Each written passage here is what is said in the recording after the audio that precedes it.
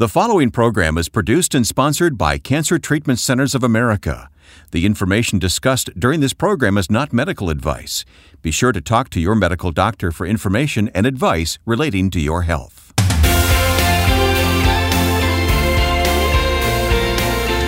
I'm Wayne Shepherd. This is Health, Hope, and Inspiration. Our host is Reverend Percy McRae, Director of Faith-Based Programs at Cancer Treatment Centers of America. Percy, I'm glad to be with you today. We're going to have a very important conversation. We are. Grace and peace to you and the audience today, and we're going to have a very meaningful conversation today, my friend. Yeah, how many people, here we are. We're going to talk about death, let's be honest. Yep. And I don't want you to tune out, though, because we all need to face this. Well, we need to understand first and foremost from a spiritual perspective what the Word of God tells us. And we're told that it's appointed once unto every man to die. That's according to the Word of God. So I'll stop the scripture right there. Okay. With that being said, if that's appointed to everyone, and it is, then we need to at least attempt to have a very balanced conversation around the mental, emotional, physical, and spiritual dynamics of being prepared potentially for that appointment when it comes. Yeah, we're going to get into this more deeply here today, but just tell me, you deal with this you have dealt with this as a hospital chaplain, Yep. And now as director of faith-based programs. You face this issue all the time, don't you? Well, that's definitely part and partial of the role of a bedside chaplain. That at any given moment, potentially you will have to address and be part of that transition, for lack of a better term. And what I've learned over the course of these many years is that death can be actually a very beautiful experience. I wanted to talk to you about that. Well, the Bible says, "Blessed are they who die in the Lord." And so there's some meaning there, and we need to dig into that as we move through this podcast today. And as we do, I want our listeners to know that we're going to cover some territory here, but we're going to make it as easy as possible for you because we're going to put this in written form in a resource that you can download from our website. That's correct. We're going to condense this conversation into a document that will allow people to follow along from a kind of a bullet-pointed perspective and with some footnotes and et cetera that will hopefully be able to help you digest this conversation. We call it When Your Loved One is Dying, and it will be available online at healthhopeandinspiration.com. It's there right now, as a matter of fact, healthhopeandinspiration.com. Look for it when your loved one is dying. Our thanks to those who have joined us on the podcast, and thanks for subscribing at our website. Thank you. Thanks for reviewing this podcast wherever, especially on iTunes, but other places as well. Yes. That attracts new listeners. It does. Bless you, and thank you for taking that extra 30 seconds to do that and to share that information with family and friends and continue to do so. We encourage that. Now, if you or someone you love is fighting cancer, consider Cancer Treatment Centers of America. They treat the whole person, body, mind, and spirit. Visit our website at healthhopeandinspiration.com and click on Sponsor to learn more about Cancer Treatment Centers of America. Or contact one of their friendly oncology information specialists about questions you may have. The phone number is 866-712-HOPE, 866-712-HOPE, or 712-4673. Cancer Treatment Centers of America uses state-of-the-art technologies to deliver precision medicine, personalized care, and spiritual support. Learn more at healthhopeandinspiration.com. So let's talk about the very thing that we don't want to talk about much, but Scripture guides us, doesn't it? You've chosen a verse or two. Well, as people of faith and people who love God, we always establish and frame our belief system, our tenets of faith around the Word of God. And so in order to unpack this conversation, let's lay a foundation scripturally for it. Our spiritual nugget for today is 1 Thessalonians, the 4th chapter, verses 13 through 14, says this: "Brothers and sisters, we do not want you to be uninformed about those who sleep in death, so that you do not grieve like the rest of mankind who have no hope. For we believe that Jesus died and rose again, and so we believe that God will bring with Jesus those who have fallen asleep with him." And of course, the rest of the scripture says, "And that we will also be met and caught up in the air, and we will meet our loved ones again as well." Well, I've heard those words so many times, but every time it just brings such hope and consolation, doesn't it? And comfort, because again, as we go down this path, I think that when people hear the term death, It creates a very morbid sense of hopelessness and fear. And in some cases, because people are unsure about what does that mean, where does that take us. But as believers, we have clear insight to what the transition of leaving this mortal flesh and being caught up again with Christ into the afterworld, into eternal life. There's a very hopeful transition that takes place that we can look forward to. No one likes to stand by and watch a loved one pass. It's just painful. It just hurts as deeply as anything else in life. It does. And again, 1 Corinthians, the 15th chapter, verse 26 tells us that death is an enemy that God will one day destroy. It is natural for believers, therefore, to resist death or to recoil at it, Wayne. It can be bitter, and it certainly is our enemy. But the good news with regard to that, Jesus told us that, "O death, where is thy victory? O death, where is thy sting?" Yeah. And then the rest of the scripture says that death has been swallowed up.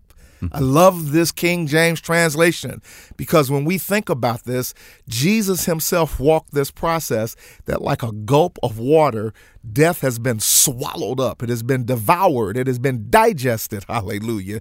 That we have a hope beyond, again, the initial pain and struggle and stress with dealing with death or separation or loss of a loved one. So it helps us to kind of reframe our thinking a little bit there. But even though we know that, we still grieve, and it's right for us to grieve. Well, the text that we read, our opening text in 1 Thessalonians, says that I would have you not to be ignorant or uninformed, depending on what translation you're looking at, about those who have gone on, that we should not grieve as those who have no hope. Yeah, that's the so key. Grief is part of, so let's unpack this. Let's take our time here. Okay. Grief is part of the human experience. There are some things that no matter who we are, where we've come from, that being in this mortal flesh, we are a spirit that has a soul that lives in a natural body. That's the order and design of God's engineering structure of mankind. Mm-hmm. But what is tied to the mortal flesh of man are emotions and dynamics of feelings that we experience in the three-dimensional world. So there is a concept that we now call clinically, emotionally, mentally, grief, grieving, the loss of something, the loss of someone. So yeah, we will experience grief, and grief is a very real thing. So let's be clear. We are not telling believers not to grieve or to ignore their grief for that matter. But we are encouraged, instructed, and reminded that in the Word of God that we do not grieve as those who have That's the key. no hope. Mm-hmm. And so I want to make sure that we bake that into the conversation. So grief is natural. Grief is appropriate, but we are not grieving as those who do not have hope. We're actually struggling through just the loss and separation of that which we have come to love and cherish and appreciate, and in some cases have been accustomed to, that now is no longer associated with us and at our disposal. And we can't rush grief. We cannot go through it and think, okay, I'm going to deal with this and I'm going to overcome this. Grief is going to come. Well, the first mistake that many people make, because again, going back to the original point, that we are a spirit that has a soul that lives in a natural body. And we'll have to ask God about this when we see him in heaven. God has designed and created mankind to be very uniquely different. We react differently. We respond differently.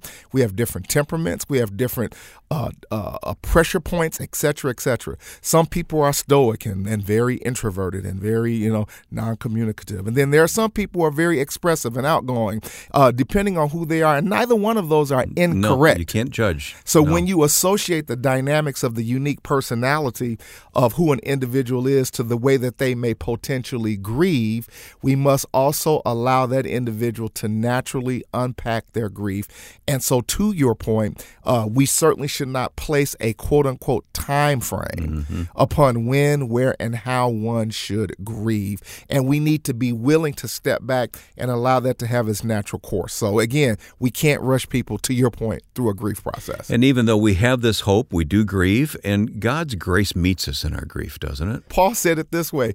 He said, God's grace is sufficient for me under every circumstance and every situation. Well, what is God's grace? People get confused about the grace of God, so let me spell it out for you.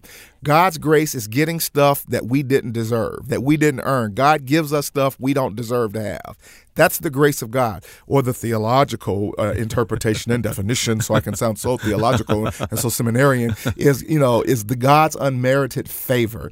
Getting stuff that we don't deserve to have. God's grace is sufficient for us under every and all circumstances.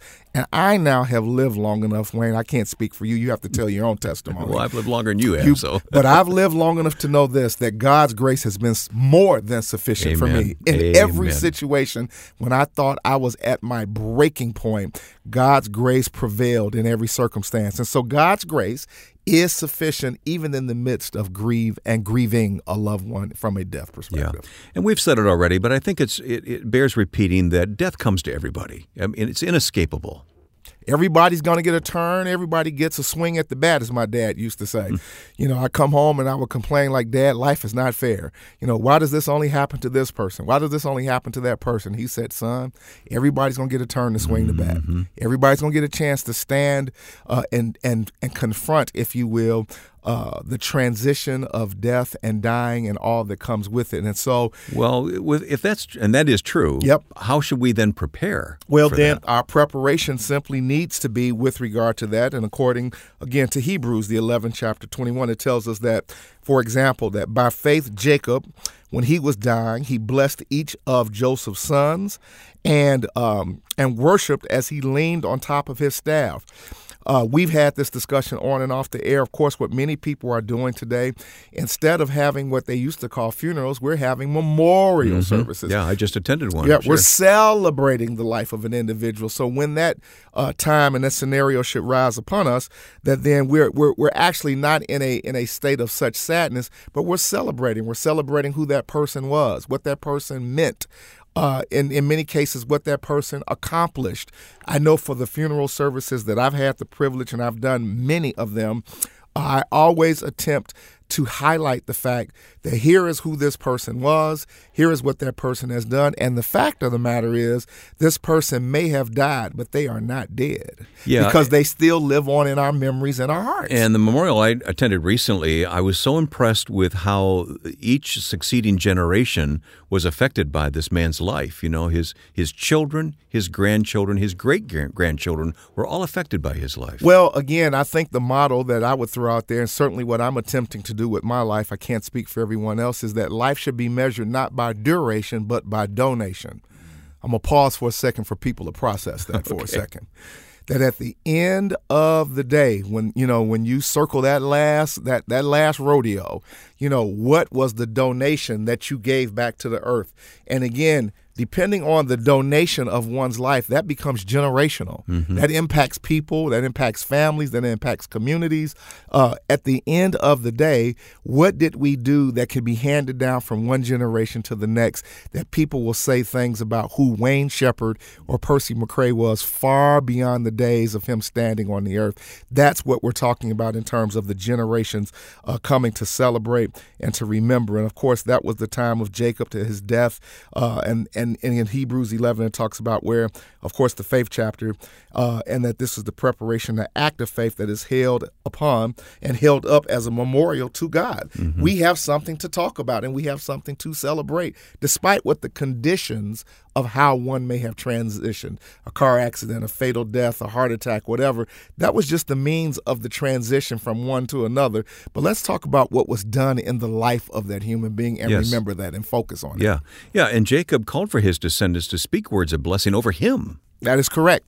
And so we have that template, we have that model before us, and certainly that is something for us that can help prime our hearts and prepare us emotionally on how to actually deal with death when that appointed time comes upon each and every one of us. So many times I'm sure you've stood with families who have just lost a loved one, and I'm sure you've seen all kinds of reactions. Can you speak more about that and what you've learned from them?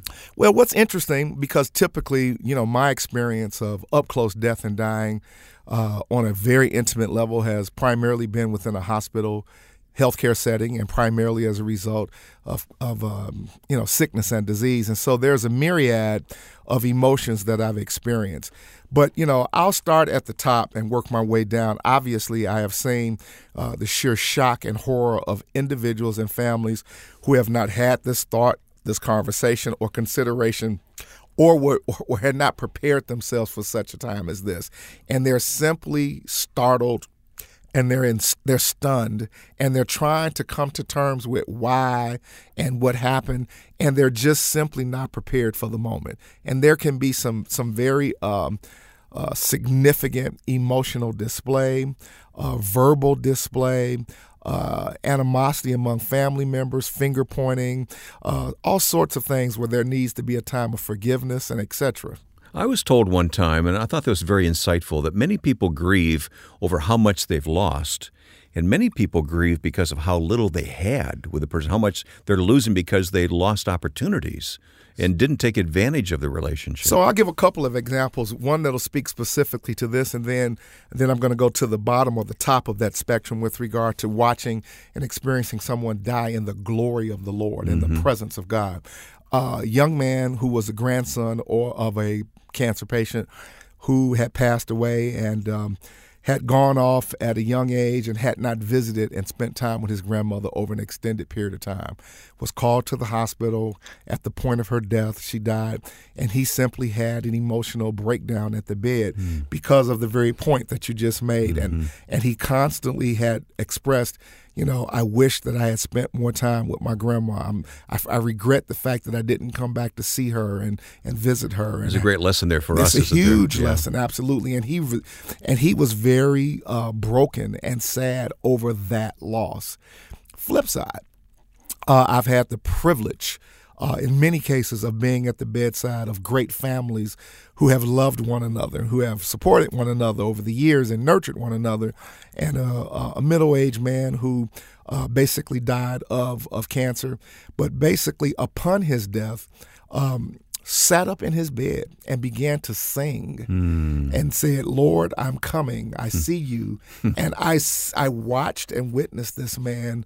I witnessed his spirit transition. The grace of dying. And the family at the bedside, though there were tears, they were rejoicing at this grace-filled transition. And as the Bible tells us, blessed are they who die in the Lord. Yes. There's something to be said about the gracious and graceful exiting and dying in the presence of God, knowing where you're going versus fighting to hold on to life because of the fear of where you're going. And so those are two extreme examples of what can happen, and certainly to be encouraged with regard to the latter example of what we all can potentially prepare ourselves for and our family members when that time comes. Well, there's more we need to talk about, and we will here in just a moment, but I want to remind our listeners that this conversation has been summarized into a resource that we can offer to you, a printed resource called When Your Loved One is Dying. And you can find that resource at our website, healthhopeandinspiration.com. Thank God for this website that offers so many resources. And Percy, thanks to you and many others who make these available to us. Well, again, we simply want to provide good information to the audience. As my dad once told me, he said, "Son, you need the proper tool in the toolbox for the proper job that you want to do." Yeah. And so we're providing people with tools to put in their toolbox. Healthhopeandinspiration.com is the website. Look for the resource When Your Loved One is Dying. With hospitals in Atlanta, Chicago, Philadelphia, Phoenix, and Tulsa, Cancer Treatment Centers of America takes an integrative approach to cancer care. They use conventional medical treatments to attack the disease while helping patients manage side effects and maintain their quality of life by using evidence-informed therapies like nutrition and naturopathic support, along with pastoral care, pain management, and other supportive care services. Treatments are tailored for each patient's specific needs. Visit our website at healthhopeandinspiration.com and click on Sponsor to learn more about Cancer Treatment Centers of America, or contact one of their friendly oncology information specialists about questions you may have about your treatment options by simply calling 866-712-HOPE. That's 866-712-HOPE, 712-4673. Cancer Treatment Centers of America uses state-of-the-art technologies to deliver precision medicine, personalized care, and spiritual support. Learn more at healthhopeandinspiration.com. Our host is Percy McCray, Director of Faith-Based Programs at Cancer Treatment Centers of America. And Percy, we're talking about death as the final journey here today. Of course, it's not the end. We need to talk about that for a moment. Correct. And the title of the show can be a bit deceiving, taking the final journey, with just taking the final journey on this side of heaven, really. Because when we talk about death and dying, death is not the end. As a matter of fact, for those of us who really hold true to the Word of God, death is quite frankly the beginning. From the labors, the Bible says that we are just strangers journeying in a strange land. This is not our home. If I can get into a little theology here and challenge some people's thinking a bit, Earth was never designed to be the permanent place for the residency of Adam and Eve. Isn't that interesting? It's very interesting. Yeah. That's why in the book of Revelations it tells us that there will be a new heaven and a new earth. Mm-hmm. This is just a process that we're working through, and so we need to continue to remind ourselves that this is not our permanent home. And when we begin to grasp that, it helps us to understand the purpose of why death is necessary as God has constituted it. Now, I don't have all of the inner workings of what God's ultimate plan is and was with regard to that, but what I do know that helps to give me great solace in the fact, particularly given the version of the planet Earth that I live in today, I don't want this to be my permanent home. So I'll be perfectly honest with you. When we talk about all that is going on in our world, there certainly has to be a bigger and better plan that God has for his human creation with regard to what his desired intent is for our functionality. And so when we do that, 1 Thessalonians again reminds us that we should not grieve as those who have no hope. Or be uninformed about this. God wants us to understand this. He wants us to process it and embrace it. I tell my wife all the time, and this may sound very morbid, but I'm practicing dying every day. I'm practicing for death every day. What does that mean, Wayne? That means that I'm trying to dislodge myself from many of the trappings of this world, that when it is time to separate from it, that it'll become hopefully easier to say that it is, hopefully I'll hear God say, "Well done, my good and faithful servant." I'm ready to come and be met with him so that I can leave the cares of this world behind, because that's exactly what we're talking about. But again, the end of a journey obviously is a sad time, but it can also be a time of great hope. As believers, the ultimate reward is at hand. And the expectation, all of the expectation of their life is about to be realized. And for me, I am trying to plant, if you will, seeds in the earth today that will sow the benefits of hearing God say later on that you accomplished everything that I've given you assignment to do. My great spiritual mentor, Dr. Miles Monroe, who has now passed on, died in a tragic plane crash, he and his wife, said it this way. He said, "The goal of every human being should be to die empty." Oh. That you were given birth full of potential to do amazing things based upon the gifts and talents and abilities that God has given you. Spend it for God. He said the goal of every human being is that at the end of the day that you should leave all of that potential, all of those gifts and talents and abilities in the earth, and that you should die empty. He said it even further better this way. He said the graveyard is the richest place on the planet because it's full of untapped potential that was never released in the earth. Yeah. So my goal at the end of the day is that I'm going to ride this car until the brakes fall off of it. And I'm going to leave everything that I have in the earth so that I can say, "Lord, I did all that I knew to do with what you gave me to do." I believe it was said of William Borden, a young man who died on his way to the mission field, tragically, that his life was characterized by no reserve, is what you're saying, no retreat, and no regrets. Absolutely, absolutely.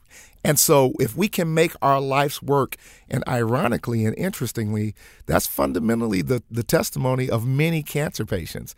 They come to terms with the fact, hey, if I only have another year or another 2 years or 4 years left on the earth, I am going to give everything that I have to a better and higher cause other than myself. And if and when it is time for me to pass away, that I've done all that I know to do. I think that is a model that every human being should ascribe to live by. And I think we will live differently, and we will live more effectively, and we will have greater impact And actually, we will leave a legacy that when it is time to have that memorial service for generations to come and say good things about us, because at the end of the day, it's all about what we did while we lived, Wayne. Mm-hmm. Give me my flowers while I still yet live, because I can't smell them at the end of the day. Uh-huh. I want to leave a legacy of hope and inspiration, and I hope that others would like to do the same. For the believer, the end of life, death, is not the end. One journey is ending, but a greater journey is about to begin. Let's talk about how we share this perspective with others and the timing of sharing it. We can't just, everything we've talked about the last few minutes, you don't bring to someone at the time of death when they're grieving the most. Quite frankly, at that particular point in time, in many cases, the raw emotions of individuals who are in the midst of that situation will not be able to process the depth of what we're talking about right now. Sometimes you just don't need to say anything at all. So really, under those circumstances, that is time for the ministry of presence. There have been many times at the bedside of patients that I've been called in. I simply walked into the room, introduced myself, and simply made myself available to be present. What I have done, and what many people may think about doing, is I've asked family members, is there something that you would like to say to each other or to your loved one at this moment in time? That could be very meaningful. And it's very, very powerful to hear what gets unpacked at that point in time under those circumstances. People are given permission to talk very openly. People are asking for forgiveness. People are offering forgiveness, and or people are offering flowers of appreciation. That becomes a very natural and organic discussion and pathway that allows people to have closure. So let's talk about this a little bit. Yeah.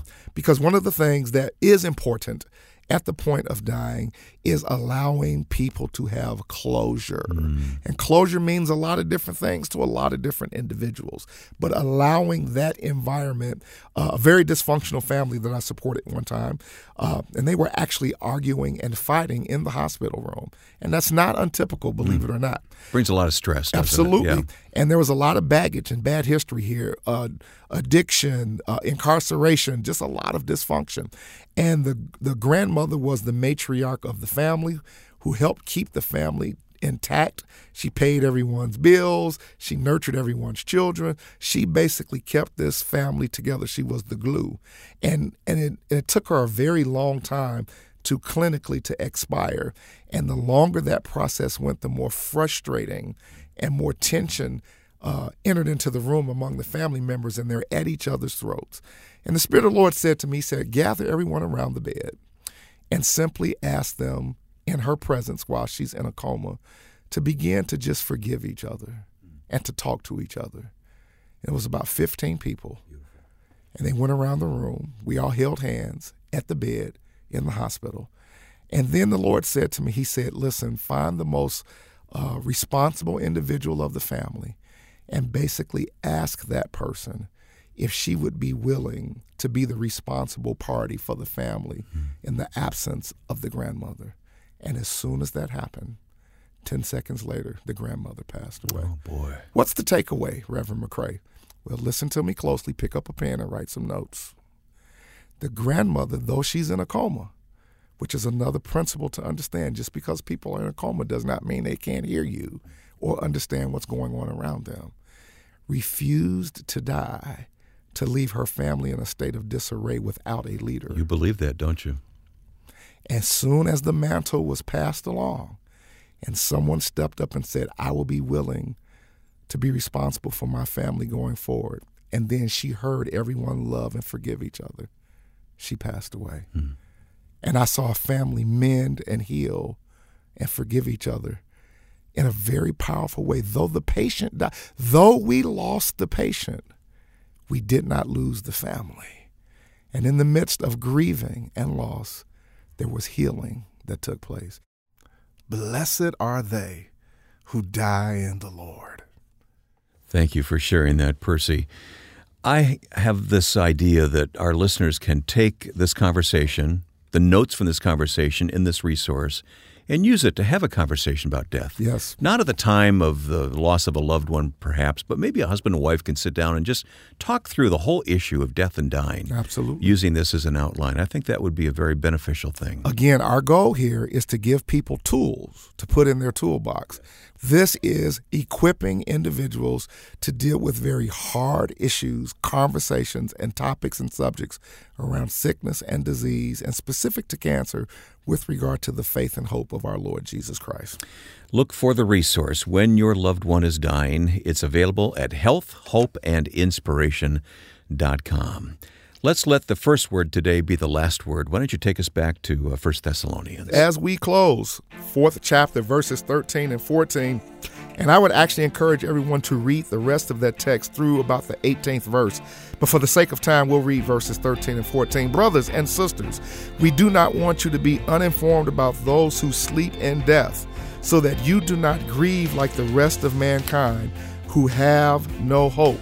For we believe that Jesus died and rose again, and so we believe that God will bring with Jesus those who have fallen asleep in him.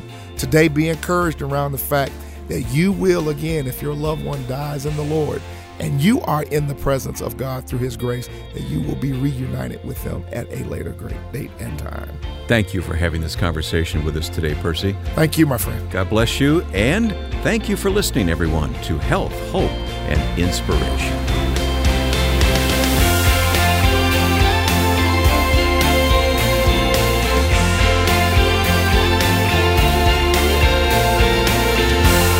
Health, Hope, and Inspiration is produced and sponsored by Cancer Treatment Centers of America.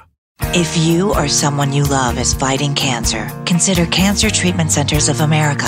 We treat the whole person, body, mind, and spirit. Our hospitals in Atlanta, Chicago, Philadelphia, Phoenix, and Tulsa take an integrative approach to cancer care. We use conventional medical treatments to attack the disease while helping patients manage side effects and maintain their quality of life by using evidence-informed therapies like nutrition and naturopathic support, along with pastoral care, pain management, and other supportive care services. Treatments are tailored to each patient's specific needs. Visit healthhopeandinspiration.com to view our cancer-related resources or to contact our oncology information specialists about questions you may have about your treatment options. Working together under one roof, our cancer experts use state-of-the-art technologies to deliver precision medicine, personalized care, and spiritual support. Learn more at healthhopeandinspiration.com.